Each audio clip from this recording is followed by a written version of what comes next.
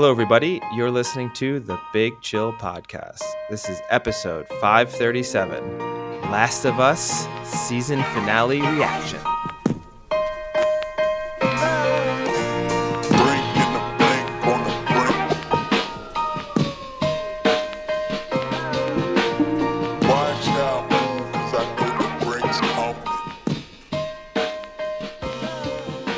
Hello, Big Chillians. Welcome back to the Big Chill Podcast. I'm Frank, joined as always with Eddie.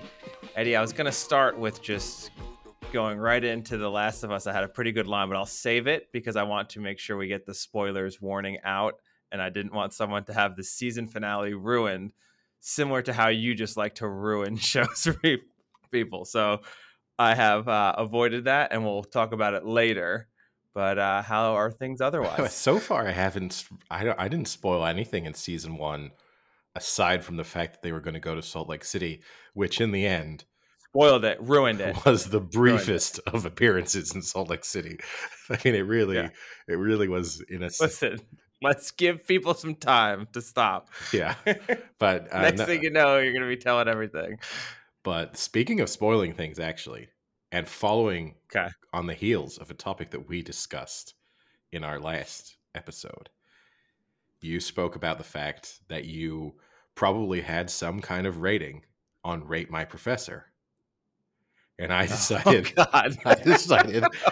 to look you up. And I'm going to put you on the spot here. You only have 6 reviews. Do you want to? Oh boy. Do you want to have any? I have 6 reviews. That's a lot. Yeah.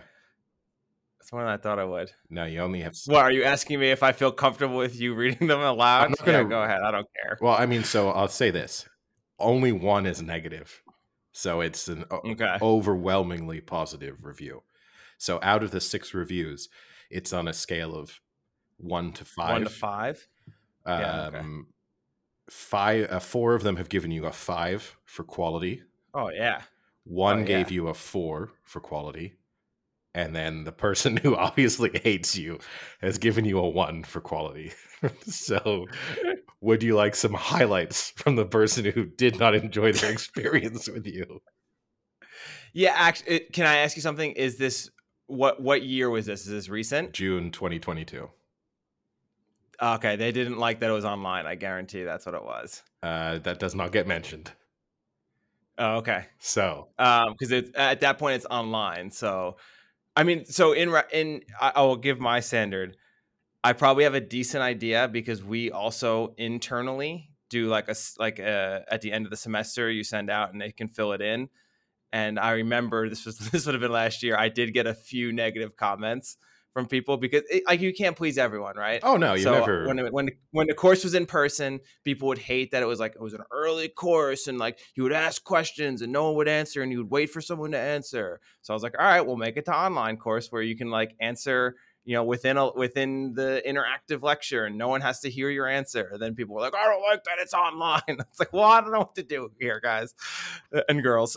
So yeah, okay, go for it. Well, so before we go to the negative, I'll try and be Mr. Positive. So let's wait. Can I ask one thing? Yeah. Is there the spicy meter still, or did they take that? I don't know what the spicy meter is. There used to be a hotness meter. What? Yeah, so originally, Rate My Professor, there was a hotness meter. Oh no, it's they've gone politically correct. It's quality and difficulty. Those are the only 2 criteria you Back in the day, you used to be able to rate on looks and appearances and Pedro Pascalness, let's call it. So no, you got a 1 out of 5 on quality and difficulty. And then they also give some. Oh, it can't be difficult. No one has to give me a high difficulty. The highest difficulty you have is 3. Yeah. Okay. Even the person who hated you gave you a 1 on difficulty. So hated the class, but it was a walk in the park. But I'm sure they got an A. Before we go to the negative, I'll give some highlights of the positives, just so give the listeners the right impression here. One said that you're amazing.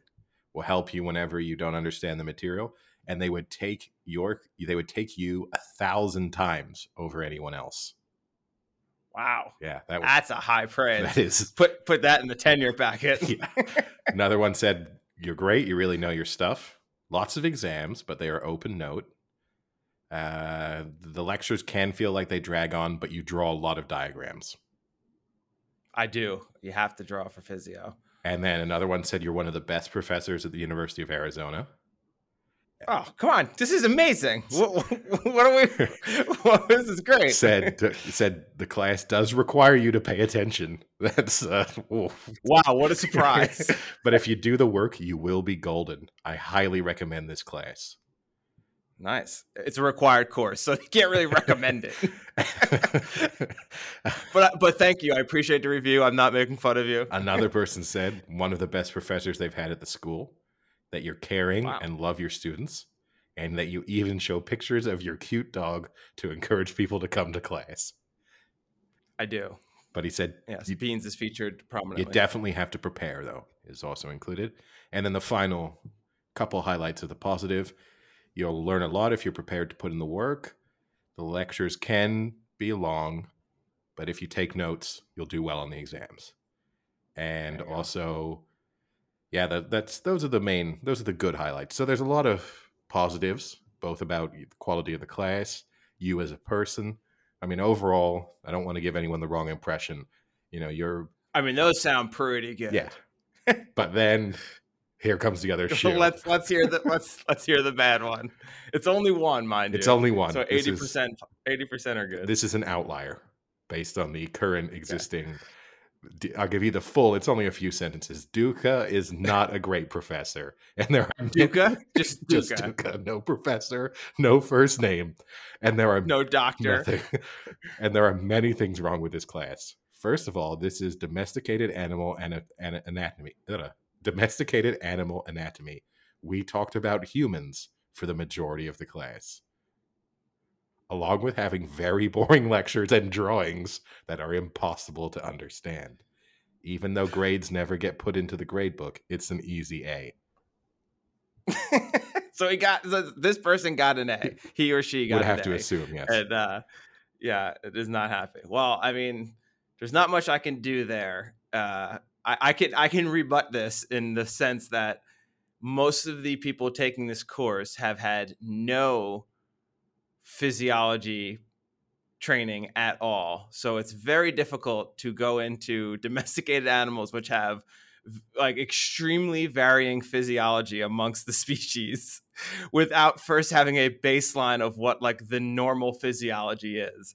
And it's I literally purposely do that. And I even preface the course by saying you're gonna learn mostly human anatomy, and occasionally I'll sprinkle in some like unique features of domesticated animals, but I'd rather people have a baseline understanding of how the heart works than why an octopus has so many heart chambers without knowing what a heart chamber is. Like it's very tough to do that. No, for sure. And look, as I said, you've got one outlier there for negativity, yeah. and as you said, you can't please everyone, as we know from the book. You have to teach to the mean, not to which is the other issue. I wish I could teach to the one student who's like, this is boring, let's get into cool stuff. I'd be like, that's awesome, but that's not the case.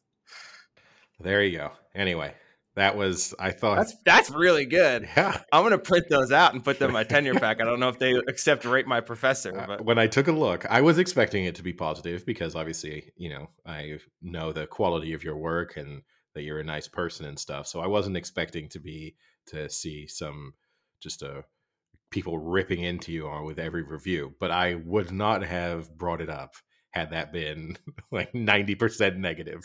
That would have just you could have brought it up. I really don't care. I mean, what would be funny is I know other professors just by knowing them who probably have really low scores and probably have great negative feedback. It would be fun to read through theirs, but I don't want to put them on the spot. So we won't do that. It's interesting to know the type of person who leaves a review, positive or negative. I mean, it's one of those things.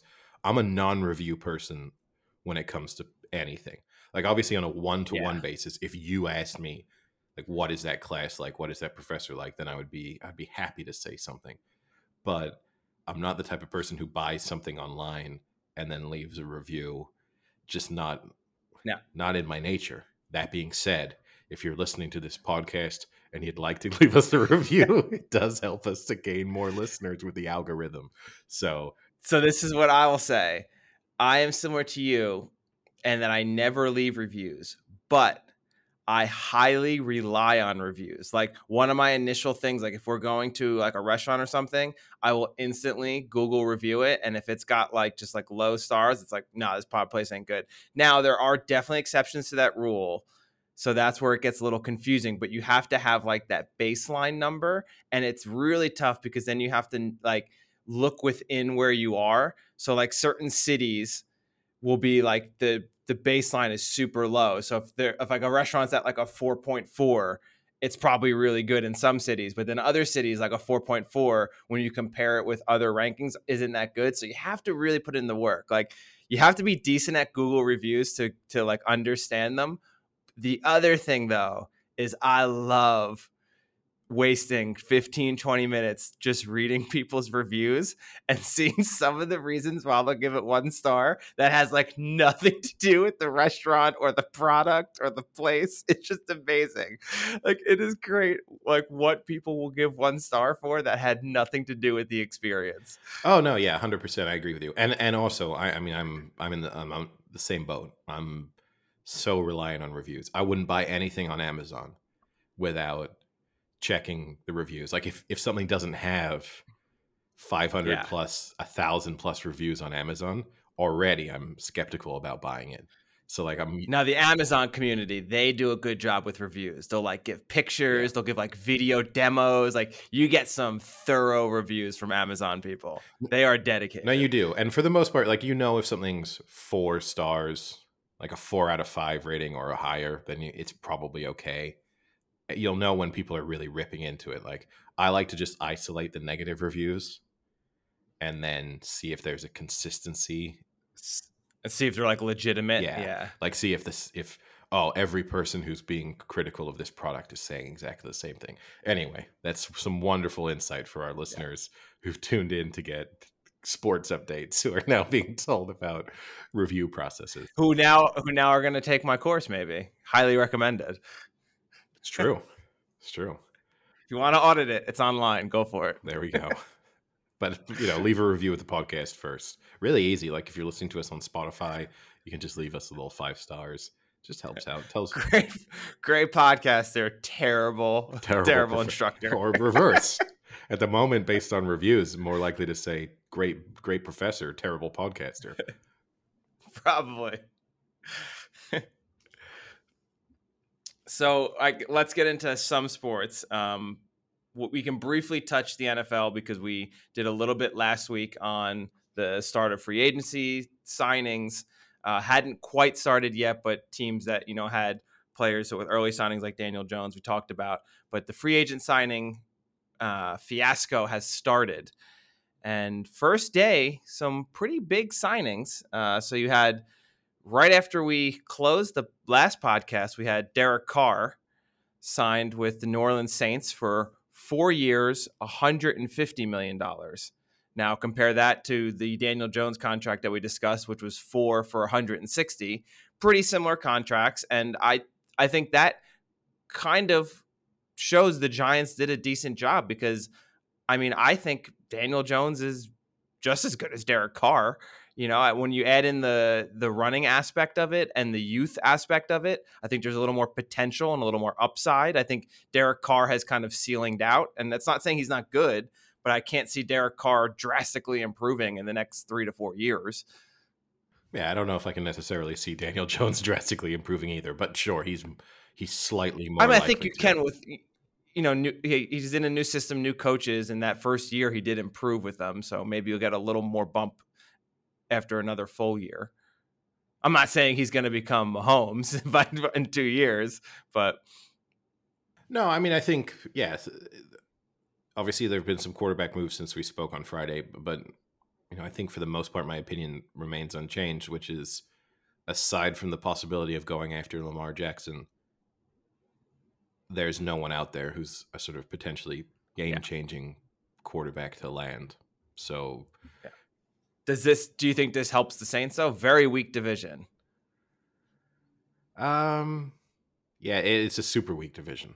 So, yeah, I don't know. I guess I'd make them favorites probably to win the division right now. But Yeah. things could change because there'll be more free agent signings. There'll be some more trades. And, like the Panthers. And for those listening, it's the Panthers, the Falcons, the Saints, and the Bucks. Yeah. None of them have a starting quarterback now besides Derek Carr. No, and you have to expect the Bucks to fall off a cliff. And I mean, I guess that even saying that's probably a little dramatic considering they didn't go 500 last year. So I don't know if there's not really a cliff to fall off of. They'll just slightly roll down a hill. I think the Panthers, they showed a lot of life towards the end of that season. So I think the Panthers could be the main. I would expect it probably to be between the Panthers and the Saints. The Falcons could, I mean, just their lack of options at quarterback for the time being. I'm surprised from their perspective that they're not being a little bit more aggressive. Like if I were them, I'd be going after Lamar Jackson, just because like you could win that division. Any of those teams, you win that division if you get Lamar Jackson. Like it's done. Yeah. You've automatically put yourself in the playoffs. So you kind of have to wonder why none of those teams are trying to make a more aggressive move to secure a kind of very good quarterback. I know why, Eddie, because you tank next season and get Caleb Williams the following season. Once in a generational talent. Okay. I feel like we have once in generational talents every 3 years, but sure. These are very small generations in the NFL. Well, average lifespan in the NFL is 3 to 5 years. That is true. But yeah, no, it's there's been some other interesting moves, obviously. Yeah. So you got Hargrave, the D tackle who was on the Eagles, is now on the Niners. Do the Niners need a better defense? Was this a smart way to spend their money when their offense is completely stagnant and can't score and can't win them games in the playoffs? I mean, if you have a healthy quarterback, which they addressed, I guess, with Sam Darnold. From the 49ers perspective, it makes sense. I guess this means they'll probably try and move Kinlaw because he's just not healthy consistently enough. When he is healthy, he's a very good player. And so they didn't necessarily need another option there, but this clearly is an indication that they want more sort of consistency and availability from that position to go alongside Bosa. So yeah, I think that's a sign probably Kinlaw is a strong chance he's moved. They also did their defensively. They were slightly weakened. They weakened in the sense that they lost Jimmy Ward. He went to the Texans, so that's a bit of a blow. But he's 30. Now I have to ask that. I wanted to bring that one up. If you're Jimmy Ward, is there any more clear way to say I just want to take the money than signing with the Texans? No, it's just it's weird because there's two things clearly he was motivated by. One was the money, and two, he wants to go back to playing safety. And the Niners have been using him as in the slot a lot over the last year, 2 years. And he's been pretty vocal about his desire to go back to playing exclusively at the safety position. And I guess going to the Texans, they'll allow him to do that. And I mean, you could also make the other argument if he really enjoyed his time under DeMeco Ryan, he's getting to go, your defensive coordinator has just gone to be head coach. Yeah. So that's a selling point, I guess. Yeah. But it was very Rod Tidwell. Yeah. Yes. in many ways. But no, I mean, it's you cannot convince me like to leave a legitimate Super Bowl contender to go to a team that almost certainly will not even be in the playoffs for the rest of your career. I mean, he's 30 years old. So yeah, there's he probably played in his last ever playoff game in that NFC Championship game, and then he's just said, "I want to make as much money now." That's it. Yeah, if I got 4 years left, just show me the money.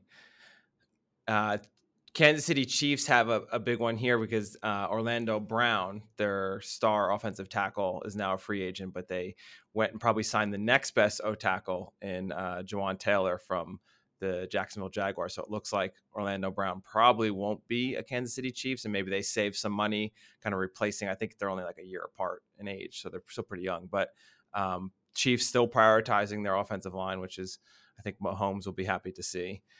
That would probably be the biggest signings. Trayvon Edmonds went from the Bills to the Bears. That's a pretty big signing. The one, though, that I wanted to talk about, Eddie, is on CBS Sports. They have a ranking of their like free agents. Okay. Where do you think Jimmy Garoppolo, who just signed with the Raiders for 3 years, $67 million, fits in on their rankings compared to Derek Carr and Daniel Jones? Rank all three for me, so, from 1 to 100. So, okay, so this is a numerical ranking. Like yes. He is a 76 overall or whatever. And this is based on just their quality as a player, not on contract or anything. It's just based on how good do they think he is. Or they're just saying the top 100 free agents of 2023. So I'm assuming age is a little bit factored in, but mostly the quality of the player. Okay. I would give Garoppolo a 75. Like, to me, he's the definition of a 75. So you think he's a 75th okay. best? Oh, no. Okay, so now you made it seem as if it's a ranking from a numerical value. Okay, so this is, all right. No, so it's a list. We got confused. When you said numerical ranking, I thought you meant like 1 to 100. No, a numerical value is in score. Yeah, a rating from a one. Score, yeah. Okay, so all right. Classic Google Translate mess up. Sorry. It's okay. And this is all positions. All positions. I would say Jimmy Garoppolo would have been around 10th. Okay. And where would you put Carr and Daniel Jones? You can just say above or below. I'd put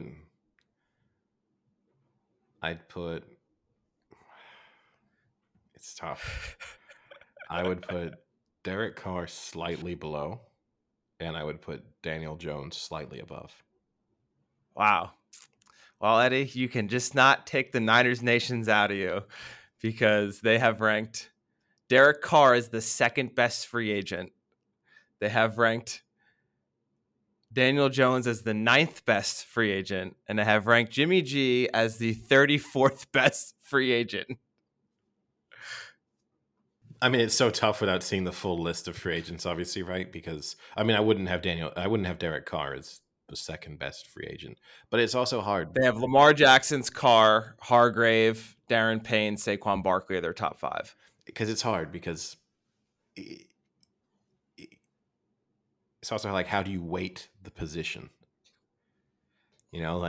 So yeah, having Jimmy Garoppolo there doesn't really make sense, because obviously, like, it seems like they're weighting QBs high with Jackson, Carr, and Jones all in the top 10, but then they just forgot that Jimmy G also plays quarterback and just doesn't warm the bench. Where's Jimmy Ward on that list?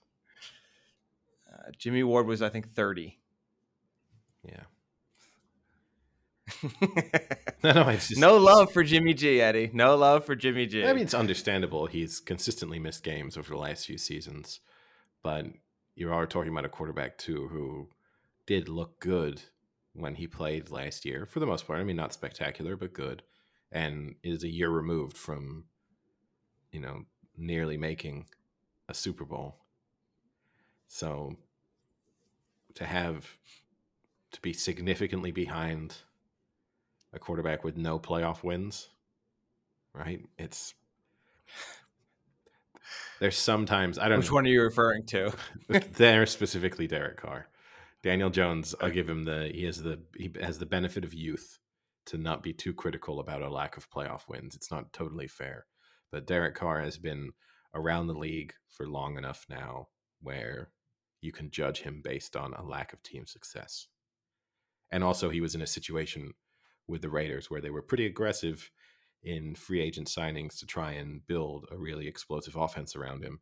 And, they'd have games where everything looked good, but over the course of a season, it wasn't consistent. So I mean, the question is, if you'd stuck Jimmy G on these Raiders teams from the last 3 seasons, do you really think they're worse? Is he better than Carr? Yeah, I mean, he's not worse, is all I'd say.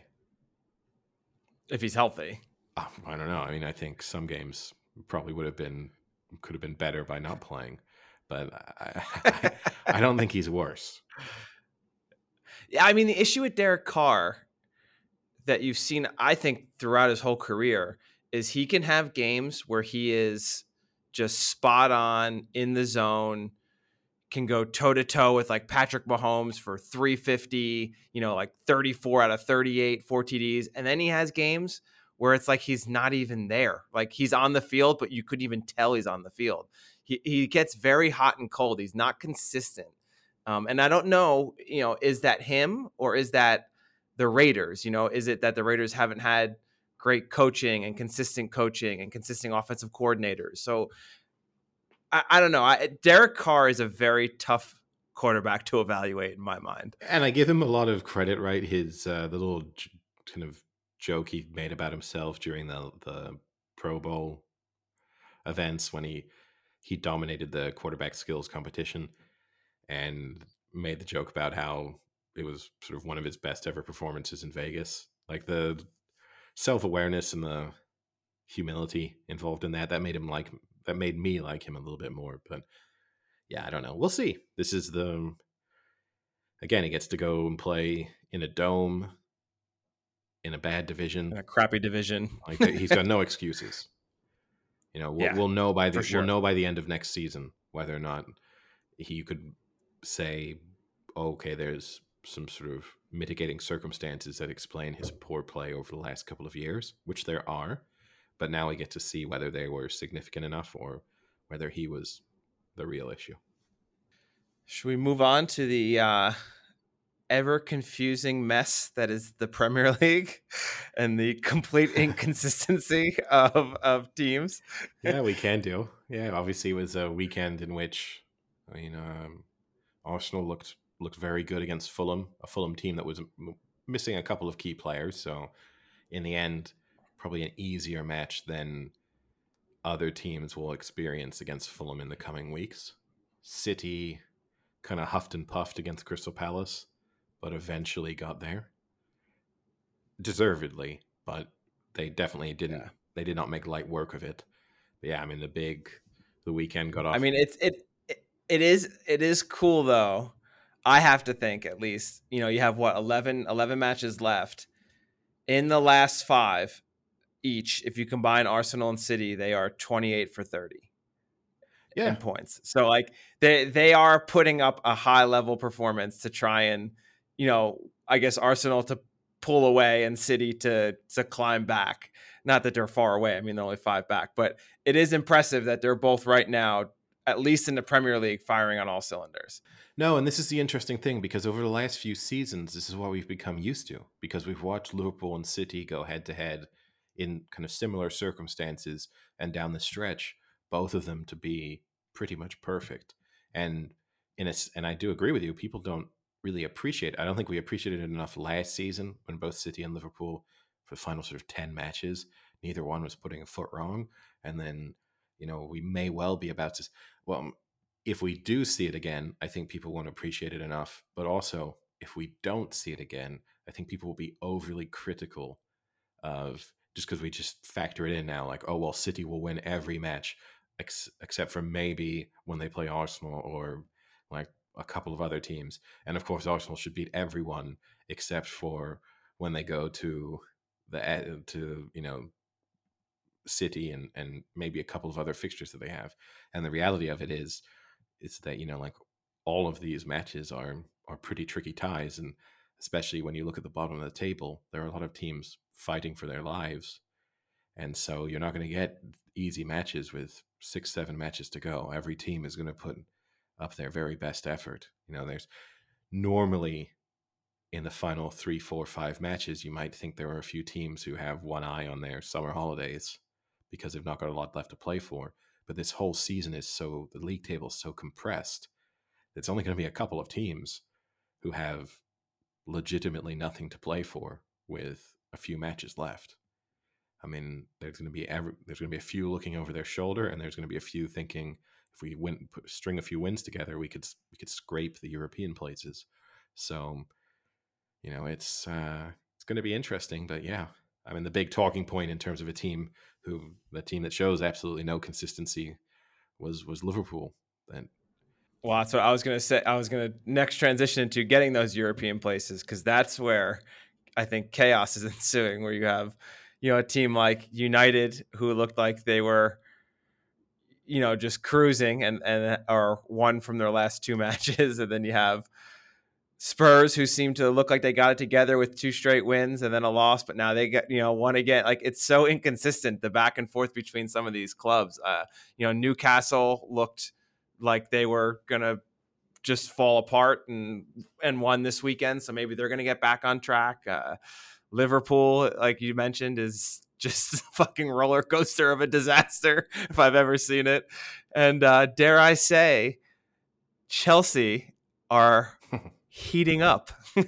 Yeah, that might be a little bit of a stretch. I mean, Newcastle will know what's going to happen in the next 6 matches, basically, because they play both United and Spurs. They've got these 2 games in hand, so it becomes a little bit, kind of look at the league table and how do you factor that in? You can't just put an extra 6 points there because they're just not that type of team.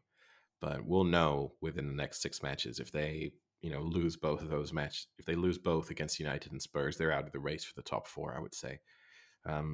Liverpool, right as they, it's the reverse. It's right as they thought they were about to get themselves back in, they they sucked them back out, pull themselves out. So they, like everything you would have put going to get the chance to play Bournemouth right on the heels of beating United 7-0, that would have it's inconceivable that they would have lost, and then to lose 1-0, to have Salah miss a penalty at a crucial moment. I think if he scores that penalty, they probably go on to win that match.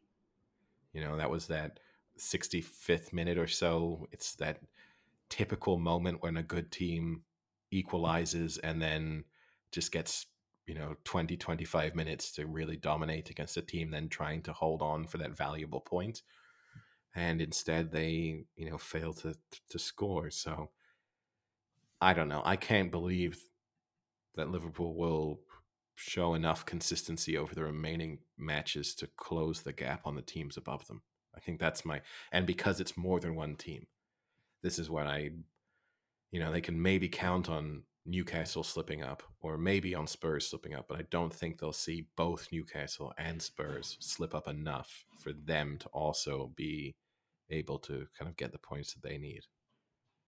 And then, we discussed this previously, but just as interesting is the bottom of the table for the relegation, where Southampton maybe looked down and out and have, won, I think, 2 out of their last 4 and had even a draw last week. So like they've gotten 50% of their points almost in these past few weeks. So it's interesting at the bottom too. And that's going to be those last 3 matches, for possibly the last 5 clubs could be super important. Oh, I mean, you're talking, we've talked about, like, you're talking millions and millions and millions of dollars at the stake in these last few matches for a large number of clubs.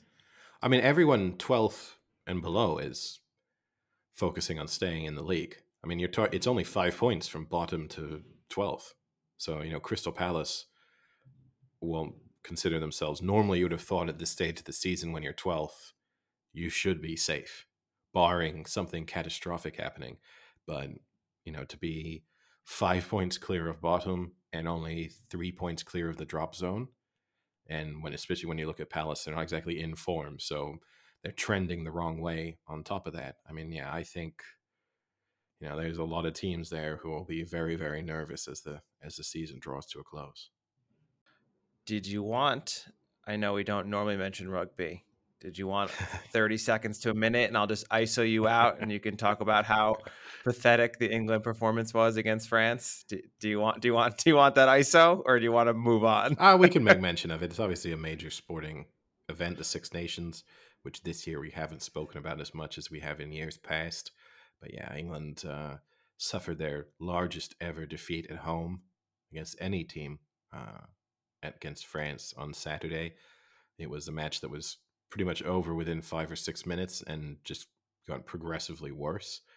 And also one where it's sort of impossible to pick out any positives, really, which is, I think that's always the concerning thing. And you're only a few months away from a World Cup. So normally at this stage, you would hope to be seeing some semblance of a team that could compete at the very highest of levels. I mean, not that this, France are one of the best teams in the world. Ireland, probably the best team in the world at the moment. So the Six Nations, is an extremely strong competition this year, and Scotland are also good. But yeah, things are not looking great and could get worse on Saturday, considering that they are now playing Ireland in Dublin the day after St. Patrick's Day, with Ireland going for the grand. Well, that could be a positive. I don't think it will be. I think you'll have a raucous crowd, people, baying for blood. The thoughts of them securing the Grand Slam, which for people unfamiliar is Six Nations, obviously it's one match against each of your opponents. So it's 5 matches in total. The Grand Slam is winning all of your matches. So Ireland are 4 for 4 heading into this final weekend. I think and kind of need to win, right? Yeah. Or can't lose badly. Yeah, no, France can catch them. So, and for France, that winning so emphatically put them in a position to be able to catch Ireland. So yeah, Ireland, if they want to win the Six Nations, I think at this point it's kind of Grand Slam or bust for them anyway. Like if you told them they won the Six Nations but they'd lost to England, it would feel like an anticlimax. So so yeah, I know it's things aren't great, and then it's only a few months to somehow turn things around ahead of a World Cup in France starting in September. And not the only reason to be optimistic about it as an England supporter for that World Cup is just that World Rugby kind of made a mess of the draw for this World Cup.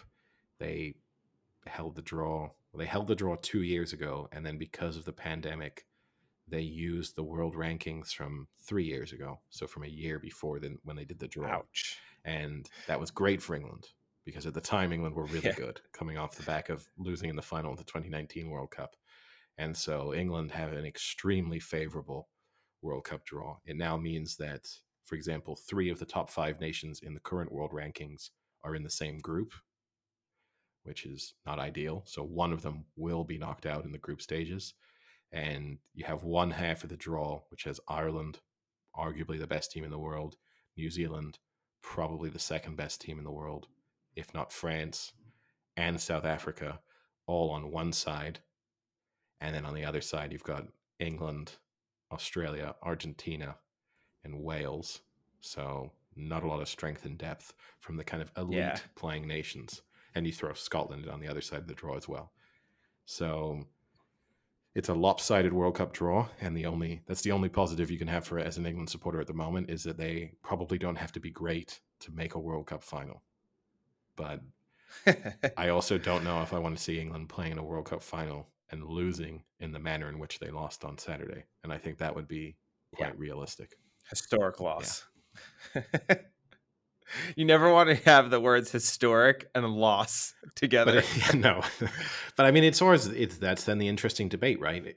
Say if you're an England supporter in any sport. I mean, we've discussed this before during different major tournaments, but would you rather, if I told England supporters, rugby supporters right now, would you rather say lose in the quarterfinals in a close game? No. Or make it to the final and be absolutely annihilated by Ireland or New Zealand or France? I don't know. Yeah, no. Because because at the end of the day, you're going to be even more upset that you couldn't even make the finals in an easy bracket. Like I think there's just as much argument where you're going to say like, oh my God, not only would we have lost to France, we couldn't even make it to play France. Like I think you want to win as many as you can win, And when you lose, you lose. Like, to me, it doesn't matter how bad you lose. You lose, you lose. It doesn't matter. So I think if you're a player, that's definitely the mindset, right? There's no doubt. Because also if you're a player, I think as a supporter too. I think sometimes as a supporter, I'd rather avoid the embarrassment. I mean, I don't know. It depends. Again, it depends who you lose to in those earlier stages and the manner in which you lose, of course. Like, well, let me ask you this. I can give you a kind of a recency bias. You lost to Croatia. 100%. 100%. I mean, my circumstances are pretty unique in that I live in France. But if the option of losing to Croatia in that semifinal versus losing in the same, really, because that's one of the more embarrassing losses I can think of on recent. No, that doesn't even scrape. Oh, come on. We were a tournament removed from losing to Iceland at that point. I 100% would have rather lost to Croatia in that semifinal. I mean, even maybe Iceland's the better example. No, because Iceland is just. I'm not suggesting England lose in the Rugby World Cup to the USA. Like this is. We're talking about still losing to like Australia. Cold-blooded. Well, no, but I'm saying like I know. A historically significant, relevant rugby playing nation you're losing. Like if they lose to Australia, who are not by any stretch of the imagination great at the moment, but still you're not embarrassed by that. But as an England football supporter losing to Iceland, a country of their size, it's hard to not be embarrassed. But yeah, no, if going back to that 2018 World Cup, if the choice was lose to Croatia in the manner in which England did, or make it to the final and lose 4-1, 4-2 to France, in my situation, semi-final every day of the week, I would still be listening to people tell me about that final if that had been what had happened. I mean, when I was out in a bar on Saturday watching it, the French were crowing, talking about that's just because you don't have any Croatian friends. No, but it's just different. The French just love, they. And I just told one of them, I had a couple French people talking to me in the bar after the match, and they, oh, this must be so embarrassing for you. I said, you know what? I'm going to pull the same thing you would pull if this were England beating France in a non-major tournament. You hadn't won at Twickenham since 2005. So, well done on finally winning. And also, you've not won a World Cup. I've seen England win a World Cup. So, this is your Mount Everest. To me, I won't even remember it in a few years. Well, I'll just have to make sure you remember it then. Well, you won't remember it. You've got CTE. That'll be long gone from your memory before it's gone from mine. But speaking of head trauma and injuries and recovery rates, should we move on to throw in a spoiler warning? I'll have to get like a soundboard drop that we can use for what's the sound for a spoiler?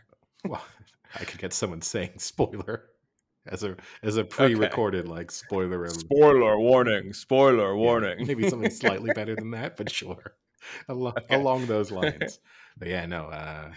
Should we discuss the? So my opening line, Eddie, was for The Last of Us now, which we're going to discuss, was who had the better performance? You've had the MJ flu game, you had the Mahomes high ankle sprain Super Bowl, and now you've had the Joel sepsis stab wound / butt of the gun to the back of the head concussion John Wick style massacre. What's the best performance? So what bothered me slightly is that they clearly some significant time had to have elapsed between the two episodes. For sure. Because they covered... The weather has changed. But I mean, they also covered a pretty sizable bit of ground on foot, seemingly. They would have had to trek across mountains. So and I wish... And unfortunately for them, they just missed the NBA All-Star game, which Joel probably would have hated anyway, the lack of defense, but just a few weeks removed. Okay. Try to track, like, yes, in a different universe, yes. I mean, yeah. they could have acknowledged the passing of time in the TV show. Like you could have done with a 6 weeks later kind of thing. Because you also then got slightly thrown off with the flashback to Ellie's birth, which at first you're not really sure what's going on. You're like, is this a character in present day?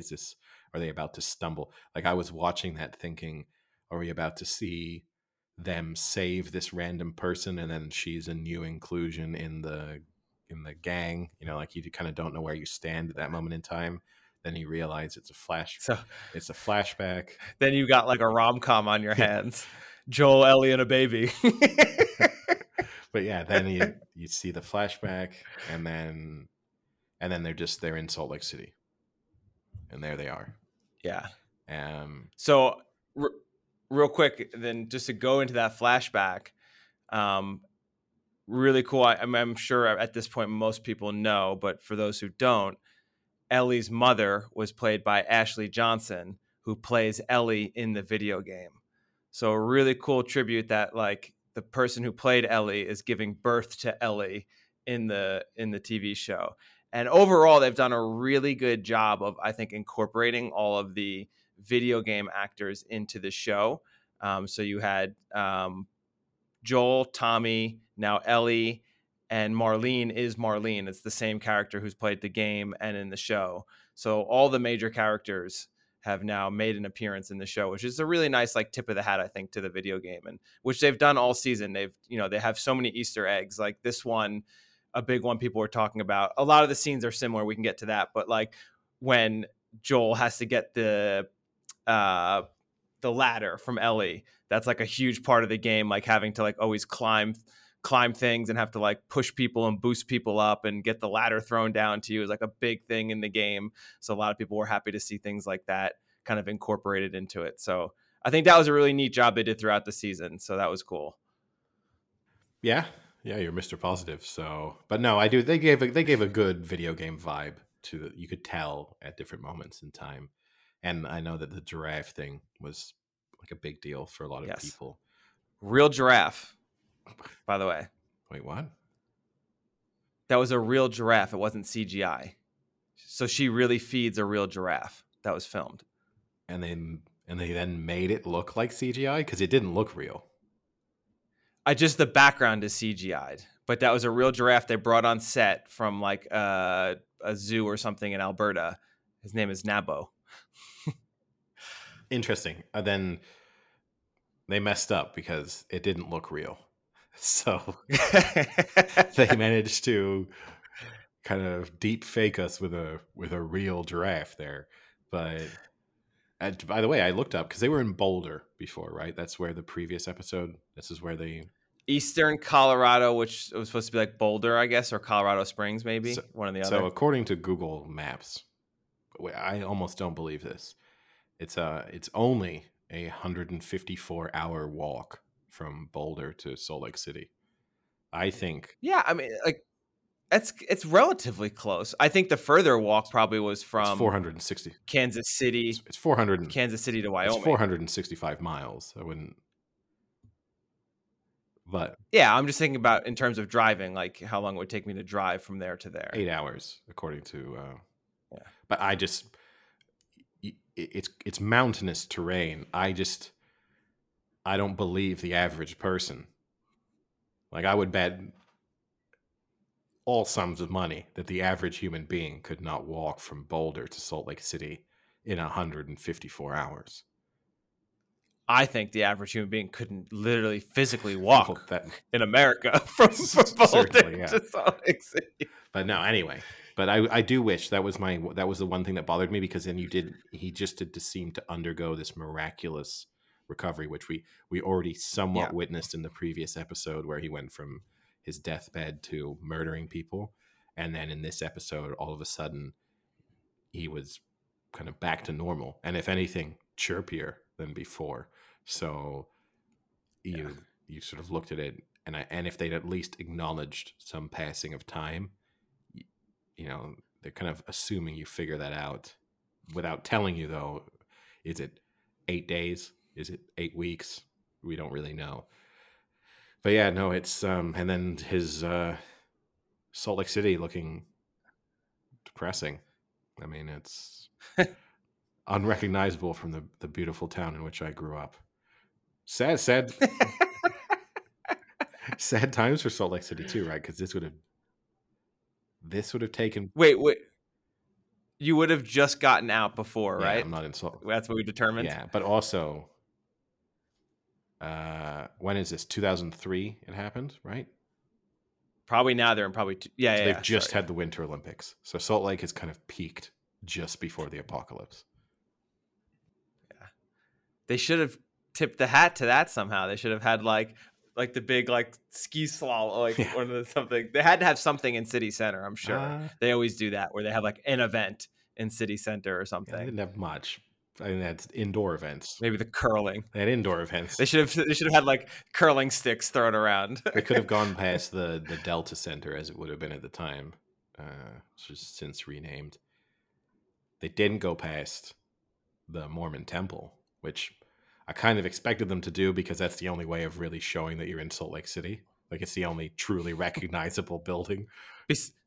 Besides the mountain in the background. Yeah, but you could have told pretty iconic. You could have told me those like there's plenty of cities in the Western United States where you're going to get mountains in the background. So that's not necessarily that distinct. And you're not seeing the Salt Lake itself. So, that would have been, but I mean, that's a whole lot more work for them from a CGI perspective, I guess. But yeah, I mean, I guess the real question is, if you were in his shoes and you in any way believe that they're able to carry out this operation on her to potentially save humankind, is your attachment to her so great that you then decide to kill 15, 20 people to save her life? And possibly ultimately kill the hope of humanity. Yes, in the process. That's the bigger long-term consequence. I mean, so we can get into that in a little bit, which I think, already being two white guys doing a sports podcast, might be cliche, but neither of us have kids, so I don't think we're either in the right mindset to be able to. But the implication now is it kind of is his kid. Yeah, I don't buy that. I don't think that changes based on not having a kid. Because I think you could have I know it's easy, like it's an easier story to be like, oh, he had a child, that child died, they were of similar ages, and so she's then stepping in. But 20 years have gone by. So it's not like that's an easier, I think you just having this opinion is the fact that you don't have kids or you don't have an attachment to like a young child in that way. Because I think part of the implication is, you're right, it's not his kid and 20 years have passed, but this is the first time in his life that he's now like feeling good about his life again, and she's the reason, because now he has basically replaced, like there was like a 20-year gap in his life that's almost like a black hole, and he's now gotten back to almost where he was before that from an emotional standpoint by replacing Ellie with his former daughter. Former daughter? What is she, Prince? Yeah. his dead daughter. Yeah, I look, I get it. It's put it this way. If you were in a high school English class and you wrote that story, you'd be ripped apart by your teacher for being overly simplistic. So I think, yeah, that's great. But I think anyone in a similar situation, I think if I were 56 years old or whatever he's supposed to be at this stage in time, and you're sort of entrusted with a 15-year-old who's the potential savior of the world, I think you'd probably, and you then trekked 3/4 of the way across the United States together and saved each other multiple times, you'd probably have a pretty strong emotional attachment to them. You wouldn't go, oh, fuck it, I've never had a kid, I don't know how to feel about them.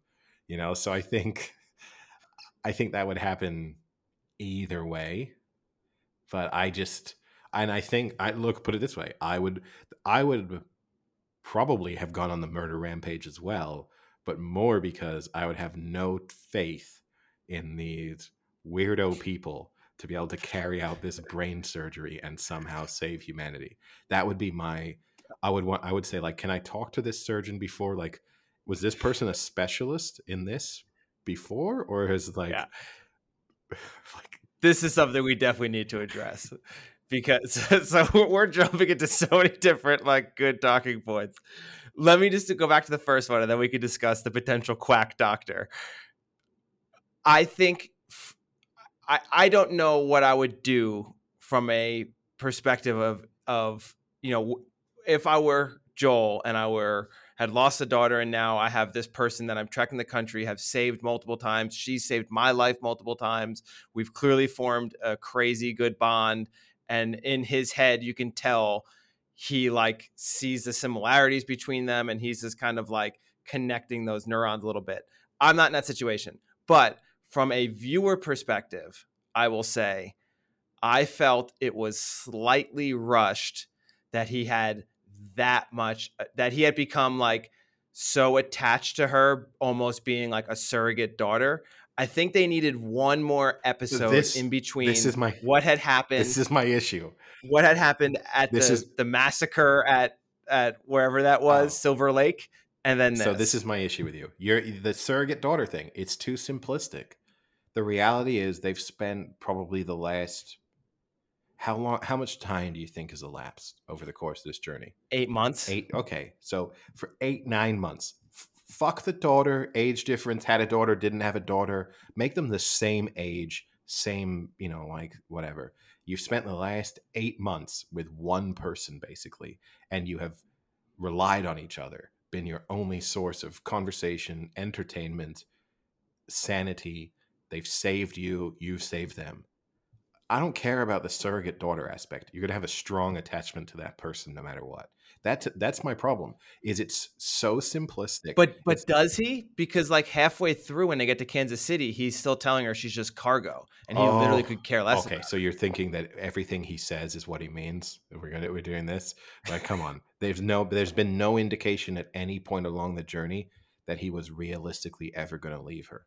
The closest he came to it was in Jackson Hole, and then he still didn't do it, even though he wasn't the best placed person to keep going with her based on his physical fitness and skill set.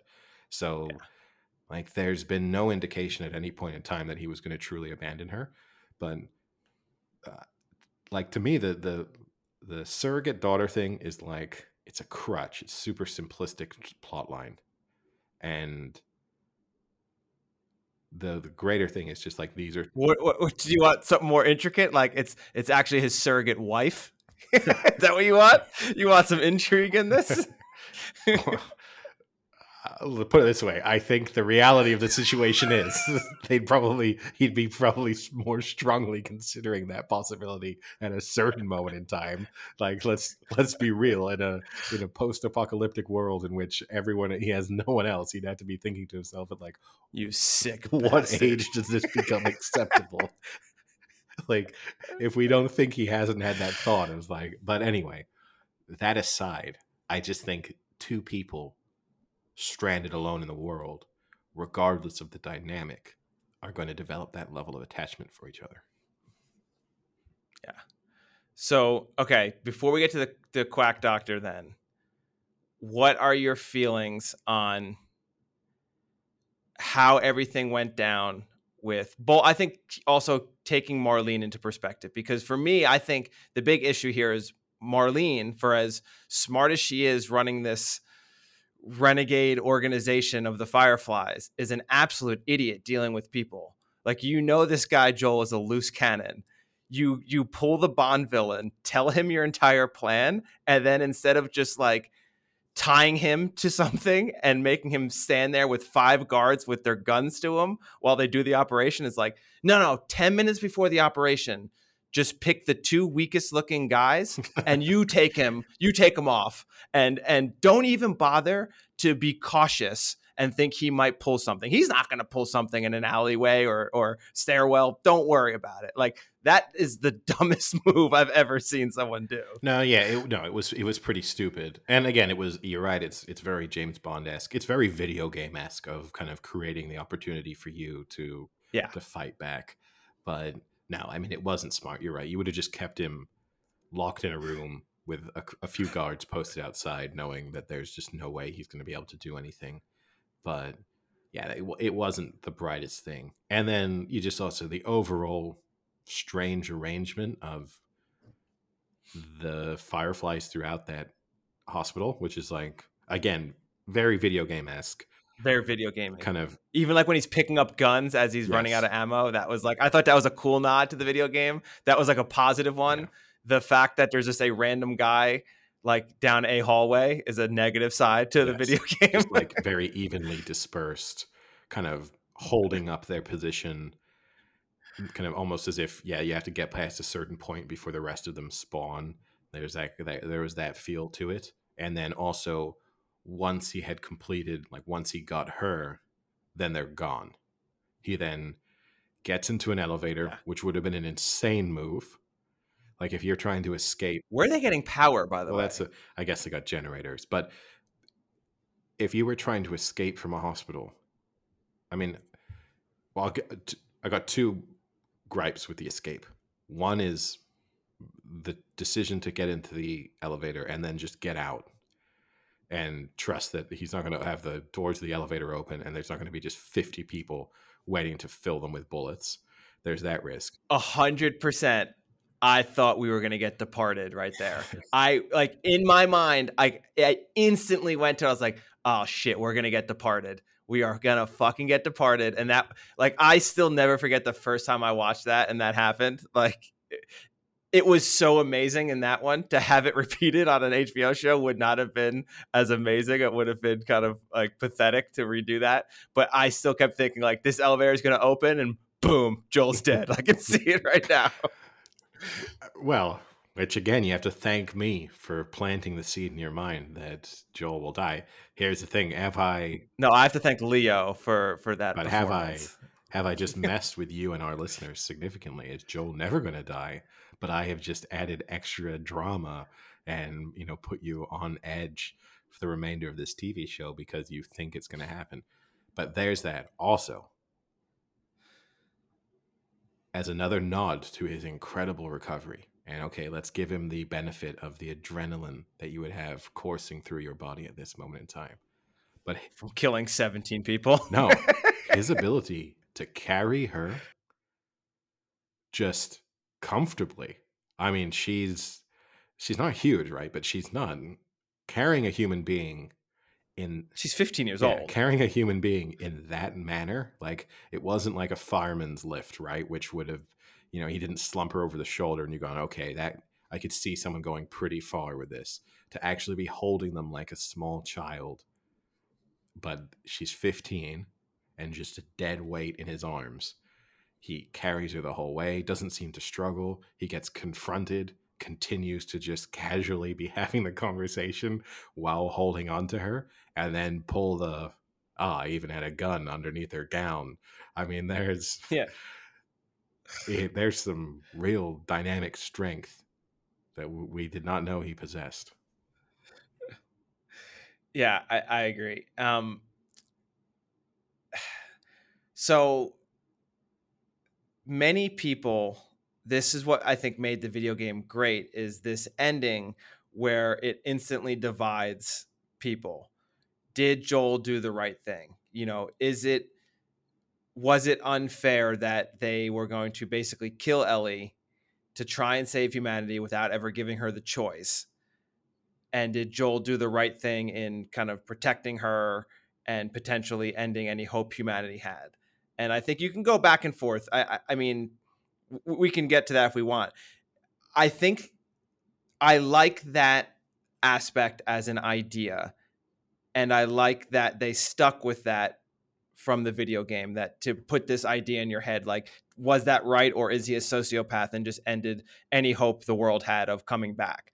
But they also kept very to the video game with how he did it. And that's the only part I wish they were a little better in saying, it's a cool idea, but this sequence is a little too video gamey. Let's make it a little more realistic. Like, does he have to just kill these two guys and start picking up guns and picking off random people that are in random like convenient hallways. Can we do this a little better, a little more realistically? That was the only gripe I had with this episode. I thought it was cool. Like, I thought that scene was awesome, but for a show that's been decently realistic in an infected zombie world, this one just seemed very out of place video game style. Like, since when did he become John Wick or Jason Bourne? He was just like a scavenger kind of survivor, and now he's literally just like picking off people down hallways like with headshots. Well, the implication was that he was quite a killer, right? So we've not really witnessed it for the most part, but there's been a strong indication that obviously that's been part of his past. And he didn't do anything too miraculous, but yeah, I agree with you. They could have just made it. It was more just how dumb they made the Fireflies. That was more my issue. I didn't mind how skillful he was. It's just that he was like stormtroopers. Yeah, like and for example, the two morons walking him down, like, wait, what are you stopping for? I mean, just like complete idiots. Yeah. Standing, you got guns on him, but you're standing so unnecessarily, both of you so unnecessarily close to him. Then on top of it too, he shoots them, and then you just hear in the distance like, oh, there's gunshots, and then people just kind of like scatter into terribly unstrategic positions to try and cut him off one by one. Like that bit bothers me more than him being skilled. But yeah, I just wish they've shown a willingness to have a divergence from the video game. What would have been interesting to me is if I understand why you can't have Ellie be aware of the surgery, because that's moving her too far away from her sort of character development that she'll have in the video game. But you could have had they could have had a more like given him the option of, hey, we're going to have this surgery on Ellie. Can you is this all right? And knowing that he had to say yes, like it's not a real option, but you could have had the doctor speak to him, because there's just this. I would have my first question have been like, who is this doctor? I mean, as I've said already, like, is this someone who? Why do we believe that they are in any way capable? Is this just anybody who had an MD who survived the apocalypse? Like, is this all it is? Yeah. And I mean, listen, I'll get into the science a little bit, but one, if there's some sort of cells in our brain that are secreting a protein, the protein is circulating in the blood, so you can collect the protein. The implication is you probably don't have the necessary equipment to then synthesize and produce that protein. So they want to get the actual cells so then they can grow those cells to naturally produce that protein and then collect it. But you still have the issue of, where are you going to grow these cells? You need like proper microbiological equipment to grow these cells, to like be able to then collect the media, to like collect the protein, to isolate the protein. Like, it's not very simple. And one fucking doctor with 3 random looking nurses doesn't seem qualified to do this entire operation, unless behind the second door they had like a team of dedicated like microbiologists and technicians back there with like state-of-the-art equipment. I don't see them just cutting the brain open and collecting stuff gonna do anything. So that was like, and who is like, is this guy like a scientist? Is he a surgeon? Is he just some guy who like practiced in the ER for a few months? Like, who is this guy? Jeffrey Dahmer, and he's like evolved from performing autopsies on dead animals to now in the post-apocalyptic world convince people that he's actually was a surgeon. Who knows? But doesn't seem very smart. He tried to fight a guy with a gun with a scalpel blade. But then also, that's to me where there's the other missed opportunity too. They could have tried to have explained like, why Salt Lake City, and maybe they could have said, oh, we've come here because it's like this hospital was left remarkably intact, and like we have all of the facilities that we need. Like, there could have been a degree of an explanation there, which would have taken 2 or 3 sentences. And yes, we could have shut it down for being way too convenient. Like, you would have still had issues with it to a degree, but you could have at least put him in a position of, no, we know we can pretty much do this.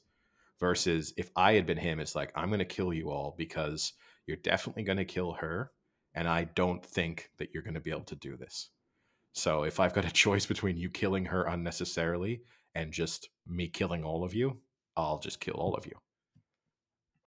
Yeah.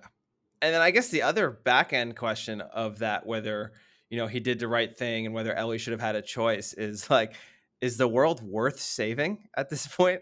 Like, is there any chance that if they save it, they can get back to any state of resemblance of what it was?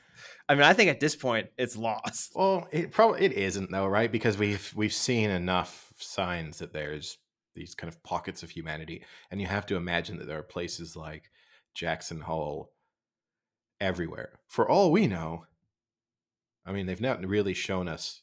I think in the video game they kind of go through the overall death toll across the globe, but like I know that they've indicated like this has come from flour, which makes it seem like it's probably spread everywhere, but Everywhere. like wouldn't there have been places in Africa that just were never shipped this flour, that like they're just completely untouched. Like, you could go to, I don't know, Kinshasa and it's just exactly like it was in 2003. You know what I mean? How long will it take Julian to walk Yeah, there? A few weeks? Probably, 12 minutes in an episode. But, like that to me is the one thing that I could see some hope for humanity. The thing that bothered me actually a little bit is she went one step beyond, and this might have just been her misspeaking or using words loosely interchangeably. She didn't just say this was going to be a vaccine. She specifically said this is a cure. So was the indication going to be they were just going to try and now run around and like inject the zombies, and like they were then going to go back to being normal people? Like they were going to go through some recovery process? Were they going to be brain dead? Like what was going to happen? Were they going to all their organs were going to be revitalized? No Like way. what was supposed to happen there? They're going to remove the fungus. They're going to have surgeries and remove the like fungus from their faces. Thick fungus growing everywhere. Yeah, what happens to a bloater? The other issue here, like what does that person turn into? He goes back to being Dwayne Johnson. Yeah, that's just The Rock. So, I mean, the other issue with that too is you still have these extremely difficult to kill zombies that you're going to have to deal with. I mean, that's a decades long purge right there. That bloater took out the entire group in Kansas City. He was just ripping heads off. Like now you're going to have to save humanity at the same time successfully fight them off where they've been unsuccessful. Like they haven't at all made a push at getting rid of these infected. So that's my concern with like, can you bring it back? Because will you ever be able to get rid of all these infected that are just roaming and ripping heads off? I'm at some point they've got to just die, right? Like they've got to lose. There is that life cycle, like that one in the first episode that was like splattered onto a wall. So at a certain moment in time, because again, there's the interesting thing. They seemingly only have an interest in eating humans. No interest in eating a giraffe, clearly. No. But then there's a larger question that has to be asked, which is if... Is this God's plan? Yeah, that's the bigger picture, which we'll never know, really. Or at least we just have to believe ultimately it is. But the bigger, like, there's a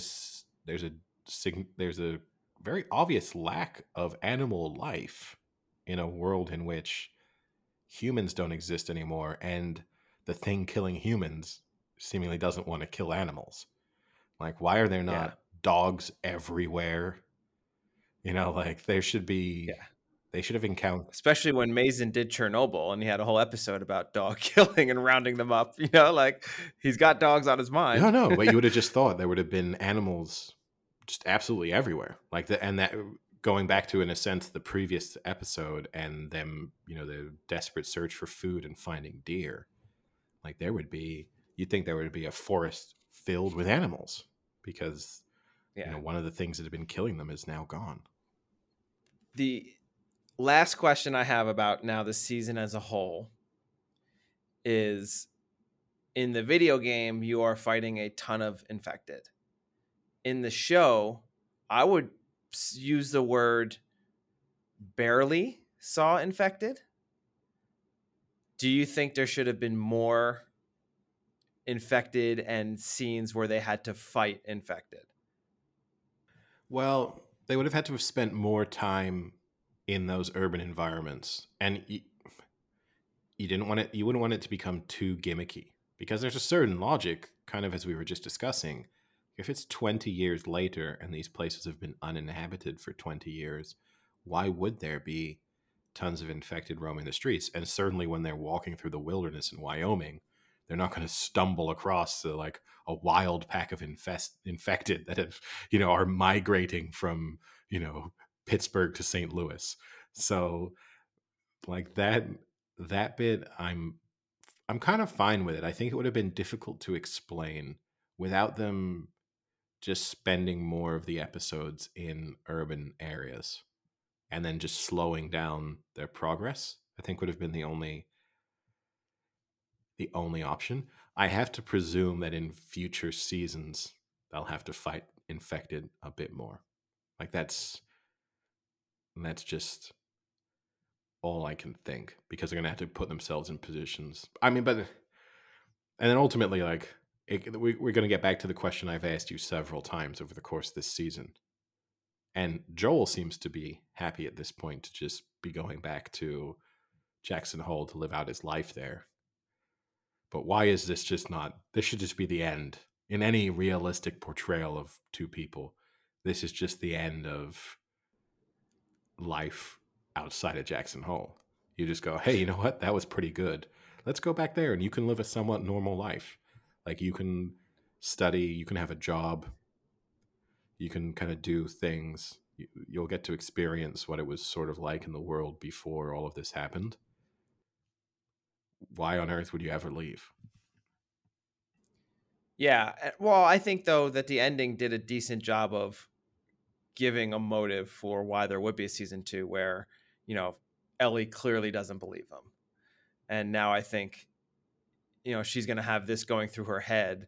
Did Joel ruin her opportunity to save the world?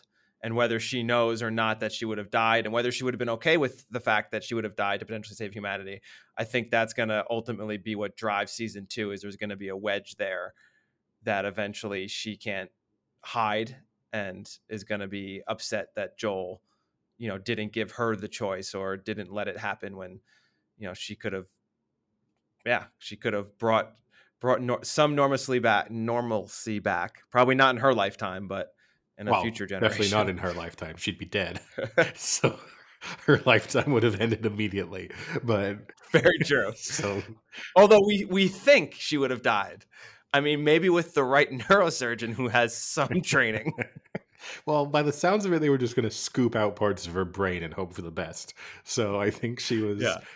Maybe there's a better neurosurgeon out there who's like, wait, he was going to do what? No, we don't even need to put you under for this. It could have been like that scene from Hannibal when he like feeds the guy his own brain. Is that? Yeah, that's Hannibal, right? I mean, I know it's Hannibal Lecter, but that's the movie Hannibal. I think it's not Silence of the Lambs. So no, but yeah, where's Hannibal Lecter at this moment in time? He would have performed this surgery, amazingly, and fed her one of her own kidneys. Also, don't know if I buy the oh, look, Joel has some morality. He didn't kill those 2 innocent nurses when 3 people put their guns down and surrendered, and he just killed them anyway. Yeah. Oh, okay, but he saved 2 nurses. Good for him. Well, they were nice. Yeah, but and how about maybe get one of that doctor before you shoot him in the head to give you a quick look about that the infection stab wound you got. Well, no, he's feeling better than ever. Why would he want the doctor to look at him? He's got superpowers. He's been rejuvenated by that stabbing. He's now going to treat himself in the future with broken baseball bat stabs. They'll be like, oh, I've got a toothache. Oh, I know how to get rid of that. Just stab yourself a couple of times with a sharp piece of wood. You gotta and then just get a direct injection of penicillin a week later. Yeah, and you'll be better than ever before. But yeah, no, I think. And look, he could have done a better job with the lie in the car. He had all that time to prepare. What am I going to so much time? What am I going to say when she wakes up? How am I going to explain that she didn't change back into her clothes? Like, and there could have been a much better story there. Like, oh, they took the blood from you that they needed. They didn't need anything more. And I thought, or not do the stereotypical lie giveaway when your voice gets like high pitched. Yeah. Oh, there was Raiders. Yeah. But no, I mean, you just say they got the blood, and then I traded our stuff for a car, and that's why we're in a car and we're driving back to Jackson Hole because life seemed a lot better out there. Going to take them a while to develop that vaccine. So they said they shoot us an email when it's ready. Yeah. Surprisingly enough, they didn't. When I said to them, "Do you still need the contributions of this sort of uneducated 15-year-old girl to help you develop this vaccine?" They said no. So looks like you're in the clear. All they needed from you was your blood, which raises the larger question: why did we ship you across the country in the first place and not just take a bunch of your blood and find a way to get that there instead? Yep. Okay, so last question. Who's more cold-blooded? Marlene for just having no reservation in killing her best friend's daughter, who she was told to protect, or Joel for just killing everyone in his way and possibly ending any chance of a cure?